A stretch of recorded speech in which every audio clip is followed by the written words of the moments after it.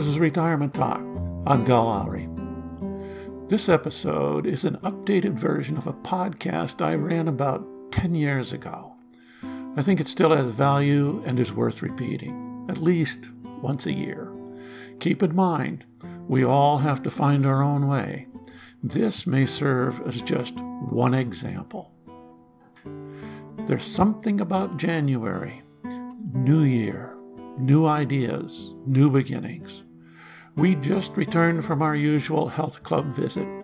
It was packed. All these people with high hopes.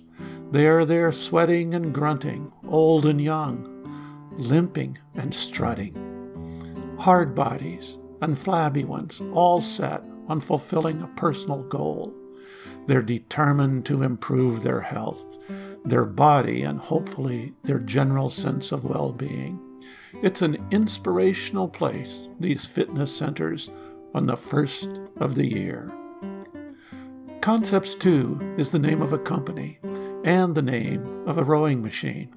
I read about it in a column from an exercise expert in Alaska many years ago. He's a medical doctor, so his opinion carries a little extra weight. He wrote that this machine was probably the best overall fitness machine he had ever seen and used. I bought one. My son bought one. Then my daughter bought one. There are over 1,000 miles separating each of us. She lives in Sutter Creek, California. He lives in Anchorage, Alaska, and we're sandwiched right between in Bellingham, Washington. Every January, we enter into friendly competition.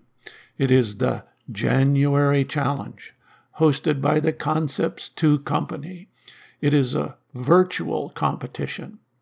We all row in our respective residence and then post our results online at the Team Challenge page on the Concept 2 website. There are 4 on each team. It's the Alaskans, the Big Dippers, against the Outsiders. It is friendly, but yet competitive. We post our results every day, and it seems like we move in tandem. Among hundreds of teams listed, our two seem to be tied together by some invisible elevator as we move up the number of meters rowed.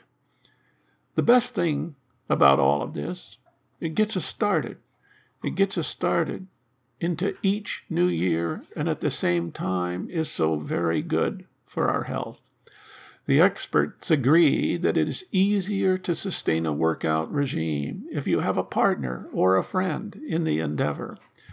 This virtual challenge seems to fulfill that need. Even though you row alone, you compare numbers and cheer each other on each day. The reward for your effort is very public and earns a response instantly. The month seems to evaporate as we constantly move right along with the numbers. It's a good way to start the year. It helps maintain good habits of exercising on a daily basis. How valuable is that?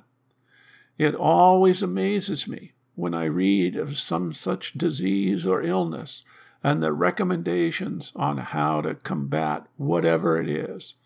Exercise is always high on the list. If there's anything that seems to be the elixir of life, exercise is it. Many people with good intentions were at the club today.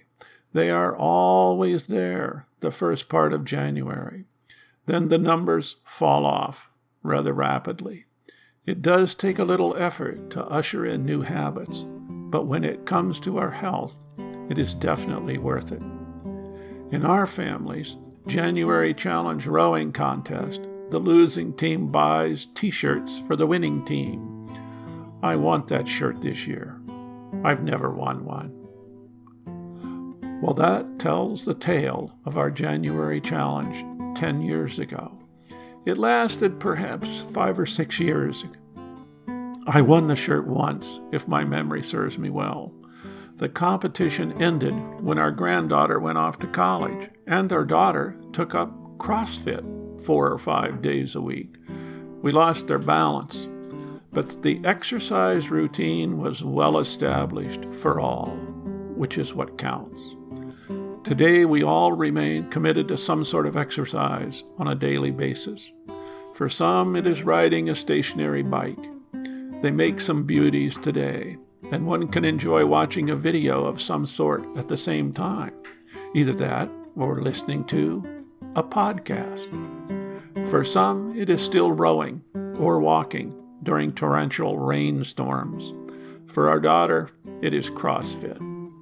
At any rate, the habit has been established and serves us well. You might try something similar.